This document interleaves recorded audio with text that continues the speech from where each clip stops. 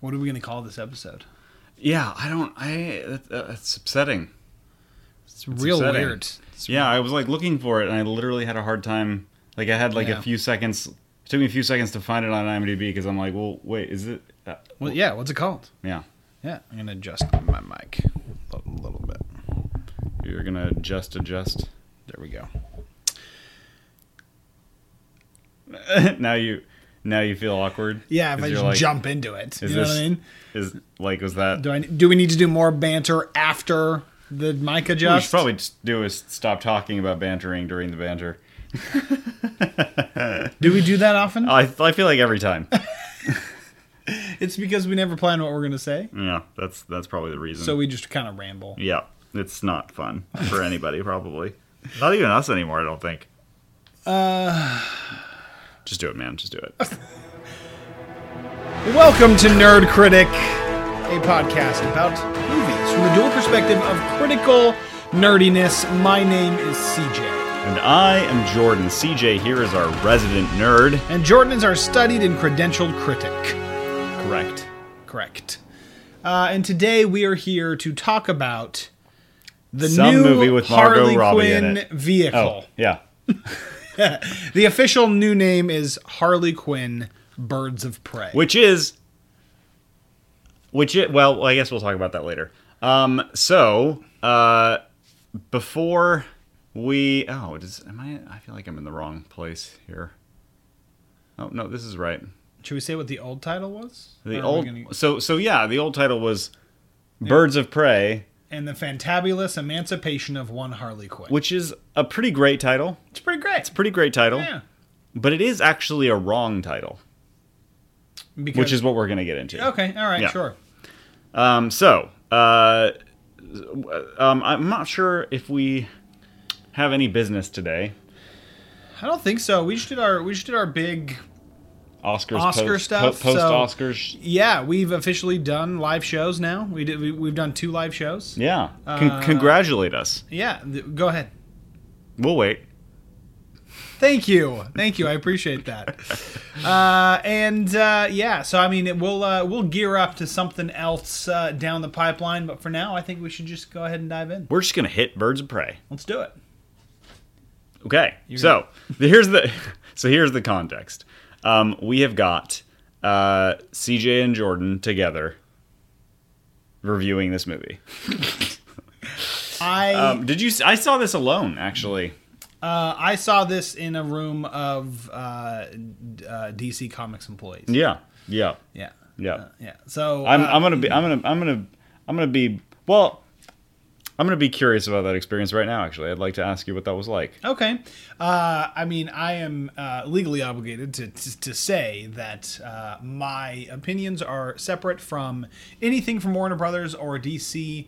I work for DC Universe, a streaming service which is completely separate from theatrical, so I don't know any behind-the-scenes anything about this movie, but I did get to go see it. Being an employee, I got to go see this movie a little bit before it came out. Are you allowed to talk about what the reactions were like among the crowd that you were in, or? Yeah, they were definitely positive. Very positive. Yeah, so I've been to Shazam, Joker, and now this one. And Shazam and this one, there were claps at the end. Joker, there wasn't, because it's not really a clap-worthy ending. Yeah, it's hard to clap at the end of Joker without feeling like a sociopath. Yeah, exactly. So, but no, there were claps. It was generally positive. All the talk back to the office was all really good. The big thing, spoiler free. The big surprise was how good the action was.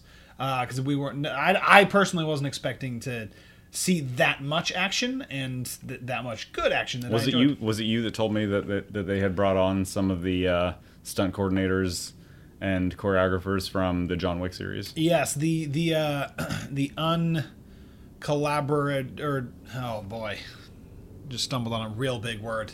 The unconfirmed rumor is that meaning I didn't confirm it. I'm sure that someone did somewhere. Non-corroborated. Is that what I was going for? Sure. Corroborated was the word I was looking for.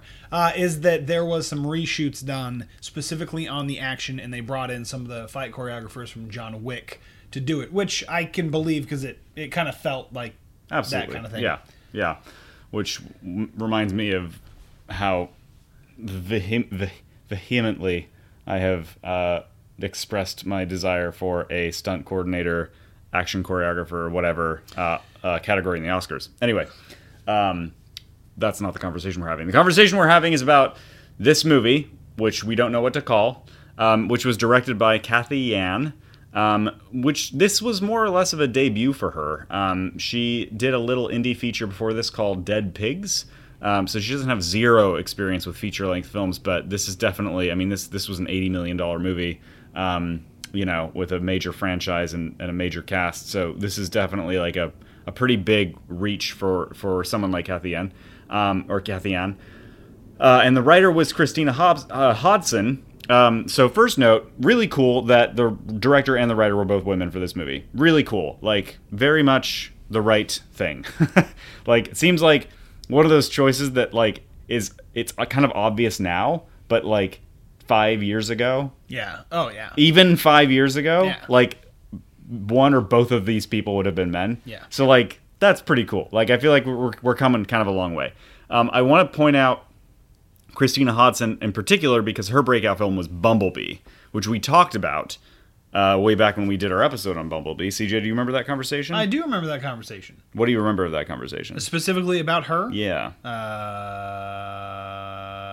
There was she's been involved in some good stuff, but we weren't entirely sure. There was some reservation. Yeah, there was some reservation that she would be able to pull it off. So that's just a setup for our later conversation. So okay. Well, I just wanted to get that out there. I want her name to be part of this a little bit because I feel like it deserves to be. Sure. We've got a pretty, it's not star-studded, so to speak, but there's some I mean, there's three fairly big names. Yeah, we've got Margot Robbie, we've got Mary Elizabeth Winstead, and then we've got, of course, Ewan McGregor, being a just wonderful villain. Yeah. Spoiler free. And Ali Wong, who I think was underutilized, but she was great when she was there. Okay, so let's not spoil it, and let's give our headline. What's the headline? Okay. The headline for me is that this is, so as a comic book person, as somebody who knows the Birds of Prey well, I felt that this was a successful 2020 adaptation of Harley Quinn and the Birds of Prey. It is not at all directly tied to the comics. They are very different characters, but I appreciate them bringing them to 2020. And I had a lot of fun. It was very pleasant. I enjoyed the ride the whole time. Didn't really challenge me. Didn't blow my mind. But, like, should you go see it? I would say definitely yes. Okay. How do you feel about it? I would say I would probably just dial down all those reactions like a notch or two. Okay. All right. Yeah. I think you feel similar but not as strong. I mostly had a good time. I found myself being genuinely delighted by several of the nice, creative, quirky moments. And I think that, in general, I think its conclusion was actually a little more. I was very tempted to rate this against Shazam because we've got a similar thing going on. We've got, DC saying, here's a movie that is its own thing, and is going to adopt its own tone. We'd like it to be fun. Sure. Which is nice, which was sort of refreshing after Joker. And so I would probably, I was judging this movie against Shazam pretty hard because it seemed like the appropriate movie to judge against. And I think this movie was a little more satisfying in terms of just like plot, like straight up plot, maybe. Because Shazam was, the end kind of left me a little bit bewildered. Okay. But there were some real, I think, what's the word I'm looking for? Problems, sure, but like, I think it ended up feeling like a very shallow movie, a movie that was very shallow and wasn't quite aware enough of how shallow it was. Got it. That said, yeah, good time. So was it today I went and got a Jamba Juice for lunch. Yeah. And Nutrient rich. Yeah, absolutely. Admirable. And I go and I get Jamba Juice often, and I was like, you know what? I'm going to try something new. So I tried something different than I usually do, and I was looking for like the tart zing, right? And what I got tasted really good, but it didn't quite have that zing. Is that what this movie was to you? It tasted good, but it didn't have the zing you wanted. We are sophisticated film critics. I feel like that was amazing. I would almost say that it was a movie that was trying to get by on all zing, like only zing. And did it lack zing, or is it just too much zing is too much of a problem? No, I would say that you can't just make a movie based on zing. Got it. I would say if you have a Jamba Juice that's only citric acid, that's a bad Jamba Juice. Not. I love this metaphor. Oh man! Okay. I wonder when we'll have worn it out. It was missing some ingredients. Yeah, I think that's probably a good way of putting it. I don't want to spoil anything in the spoiler-free section, but I think we can move on. I think that was it worth seeing? I think that if you're a fan of this kind of thing, then you'll have a good time. Yeah. If you really want to go see Margot Robbie play Harley Quinn, go see this movie. Yeah. You won't be disappointed. She plays Harley Quinn. If you like Harley Quinn, you'll like this movie. Yeah. The end. Enough said. So let's start spoiling it. Okay. So we get to nerd out a little bit. Yeah, I think it's appropriate to nerd out. Okay. I want to just first of all, Ewan McGregor's sound that he makes before he gets exploded by a grenade. Can you please? I don't know if I remember it clearly. Can you please? I can't. You can't. I'm not sure. I'm nowhere. You want to try? I'm nowhere near as good of an actor. Do you feel like you can tackle it? No, I legitimately. Was it just a high pitched squeal? It was like you know what the thing is? I don't even remember specifically what it was. I just remember being like really enjoying. Like it just tickled me. It was like funny and terrible. Yeah, I mean, I'm fine starting. His kind of like no, and then boom. I am fine starting the nerd out section with Ewan McGregor because I loved him. Because Black Mask is like the whole cut off the face thing. That's what the character does in the comics. Like sure. He's like a kingpin, ruthless. I mean, maybe I just missed the comics that he's light and funny, like in kind of sarcastic, like he was. But I feel like that was a Ewan McGregor and a who directed it? What's her name? So Kathy Yan. Kathy Yan and Ewan McGregor decision was to make him kind of like when he's explaining the shrunken heads and he's like, isn't it amazing? It's terrible. Like I love that. Their heads. That I love that. Yes. And like that, the character choices there I think were really strong because it made him fun and interesting while also really cementing the fact that he might not be totally stable, which was really important. I really enjoyed him. Yeah.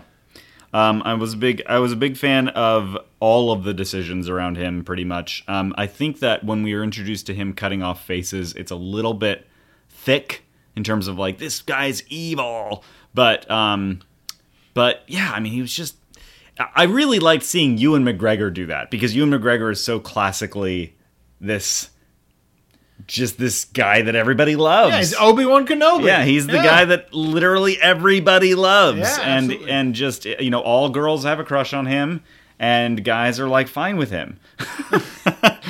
And I'm sure there are plenty of guys with crushes on him. Oh, absolutely. So, yeah, anyway. Yeah, and so Victor Zsasz, kind of his right-hand man, and what did you think of him? Boyfriend? I think they alluded to that. I mean, certainly like a partner of sorts. Yeah.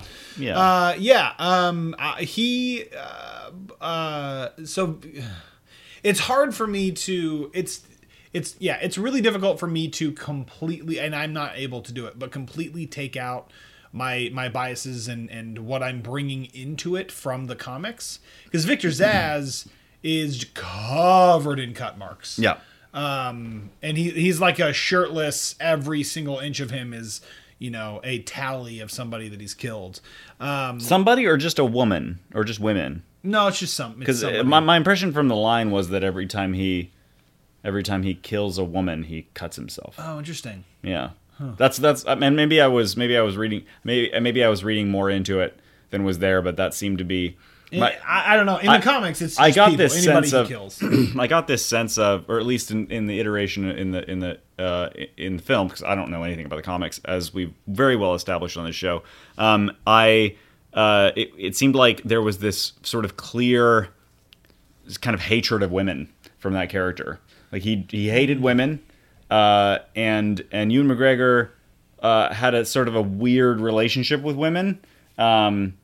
And also kind of hated them, but like in a sort of obsessive, like fawning way. And then Victor seemed like he just straight up hated women. And so fascinating. I can totally see that. I didn't watch the movie catching that, but now that you say that, I can kind of plug that in. Yeah, which is why there's this like instant rivalry between Black Canary and this right hand sort of potential lover, other right hand, anyway. Yeah. Huh, interesting. So Zaz, the right hand man, his name is Victor Zaz. His last name is spelled the same forward and backwards. And he lacked a little luster for me. I wanted more crazy.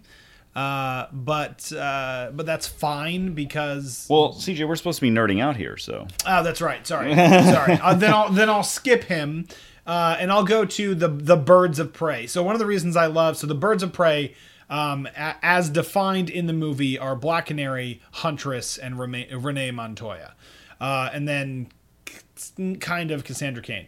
But the three like main women that you're following other than Harley Quinn are the Black Canary, Huntress, and Renee Montoya, the cop, and then the singer in the bar, and then the assassin, the crossbow killer. Mm-hmm. The crossbow killer.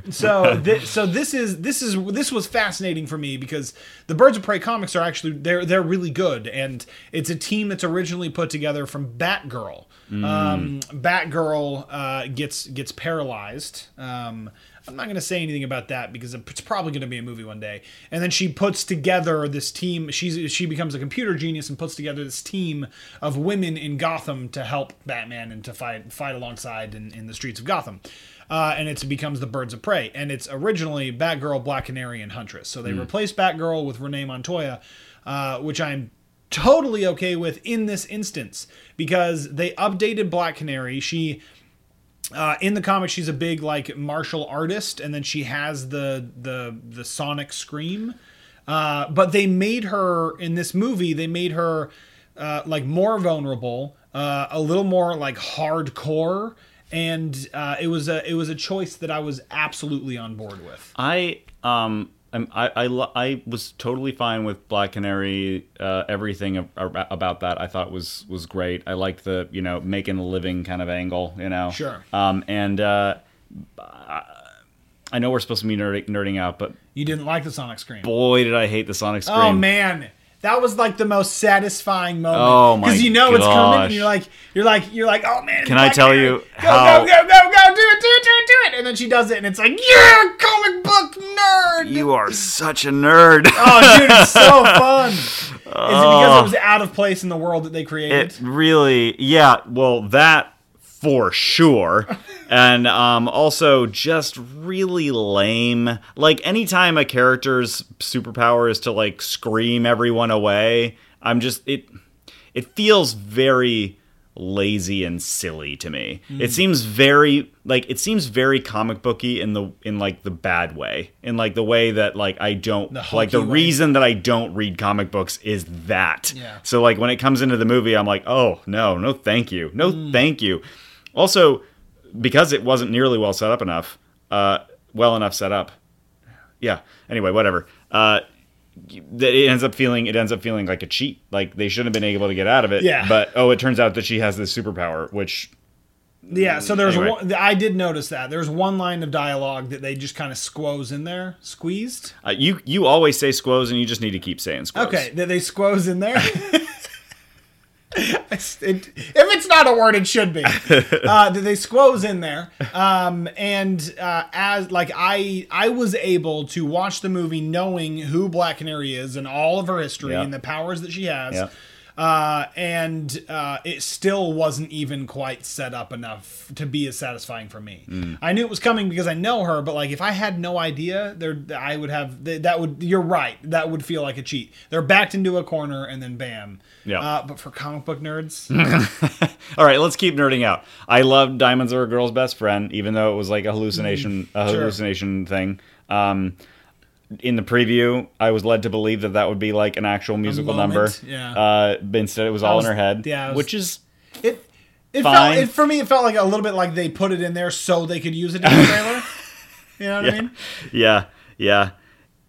But like, cool. I mean, I liked it. It was cool. Yeah. It was a good sequence. I liked. I mean, her whole like ransacking of the police department with with that, what it was, like basically a grenade launcher filled with like confetti and glitter. Yeah. It was great. Yeah, like, it was great. That was so great. I mean, I loved every moment. Like every time she pointed that gun, I was like, yes. again, do it again. I loved it. I loved the in that scene, the gun and then the powder goes up. Oh yeah, and she just which you saw in the preview. Yeah, and then she just goes on this total cocaine trip, and then the best action shot of the movie for me was when she throws the bat and it bounces off the ground, off the guy's face, and then she catches it. Oh yeah, it's great. I was in. Here's my only issue with that shot. They cut, which means she didn't catch it. which made me really sad. I'm like, you should have just kept shooting until she caught. Yeah, you need to do that move over and over and over again until she catches that bat, because that would have been like, as soon as they cut, I was like, oh. No. But it was because it was such a cool move. Like I just wanted it. I wanted it like to be finished. Yeah. Anyway, that was it, like that kind of stuff was legit super fun. Yeah. And there was like even the in the carnival at the end, she's on her roller skates and like the roller skates was a great touch. Yeah. I love like her trailing behind the motorcycle on the roller skates, and like that whole thing was great. Yeah, in front of the car. Some really good stunts with roller skates. I feel like once again, like we said at the top of the episode, if you like Harley Quinn, totally, you're gonna like this movie. It was really cool to see them take Harley Quinn from the comics and put it in a movie in a way that, like, it makes no sense. She has a pet hyena, and she rides roller skates when she's fighting. It's very impractical, but like the whole movie made it so it made sense and it was fun. Like you have to somewhat suspend belief, like that she could break into a police department, but like you just go along for the ride, and it's so much fun. Yeah, every step of the way. Yeah. I'm ready to pull out. All right, go ahead. I'm ready to pull out some criticisms. So yes, I think that ultimately the thing that this movie wanted to do most, it did. And I think that it just wasn't enough. Mm-hmm. So there were some hair splitting issues I had, like when you first watch her like break into the police department and whatever. At that point, you haven't seen what's happened between her getting captured and that moment. So it's really disorienting, sort of unforgivably disorienting, because the whole time you're watching that happen, you're wondering, how did she possibly get here? Yeah. When am I? This isn't even like a, how, like it anyway. So there's like some, and I'd say that's an example of like a problem that is sort of persistent, especially through the first like half of the movie, because they chose to sort of interrupt the linearity of the story for the sake of, I think, style, because they wanted certain moments to hit at certain times, and they weren't really concerned with keeping you super oriented in the story. I got the impression that it was a character choice, that if Harley Quinn was going to tell you a story, it'd probably be but it wasn't consistent enough. It wasn't like, and her voiceover was oppressively present. It was way too much narration, like so much narration, and I was okay with a good amount of it, but like there was just too much. But even with all of it, it didn't really stitch things together the way that you would have really needed in order to like not get super disoriented several times. So there was a lot of that going on, which was frustrating, and to me felt like I mean, that's a writing weakness. That's a structural problem. That stuff is really hard to get right, but I don't necessarily feel like it was finished yet. Like they hadn't really found the right structure to like really keep the pace the way that they wanted it. Anyway, so I wanted to mention, because we're nerding out about the whole sort of action sequence of her essentially re-kidnapping Cassandra Cain, but during that sequence, there's this hanging question about death. Yeah. And this to me seemed very about like her dying. No, about her being willing to kill. Oh, got it.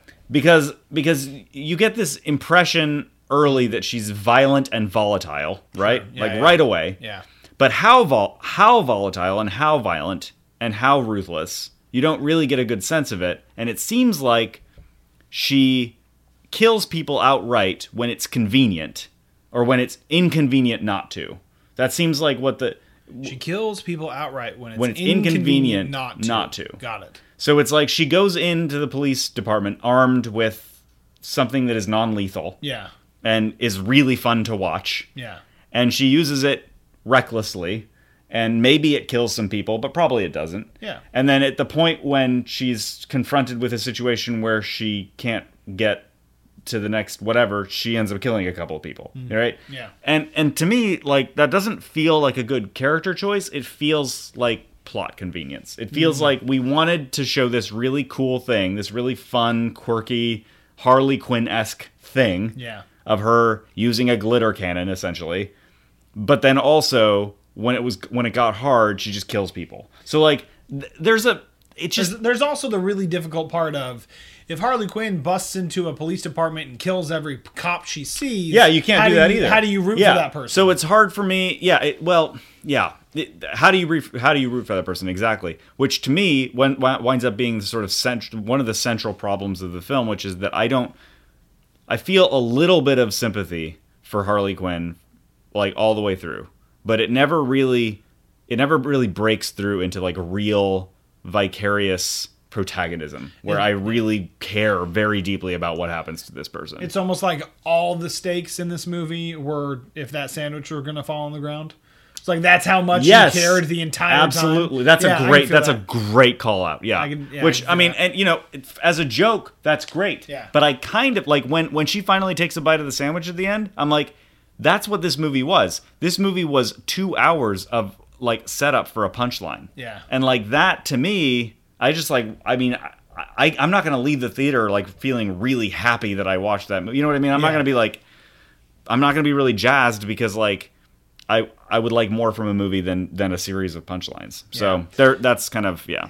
I can understand all of those. There is a level of it's dumb and fun that makes it a little bit forgiving, but like you're absolutely right in every step of the way. Yeah. In that movie, I have one big glaring issue with this movie that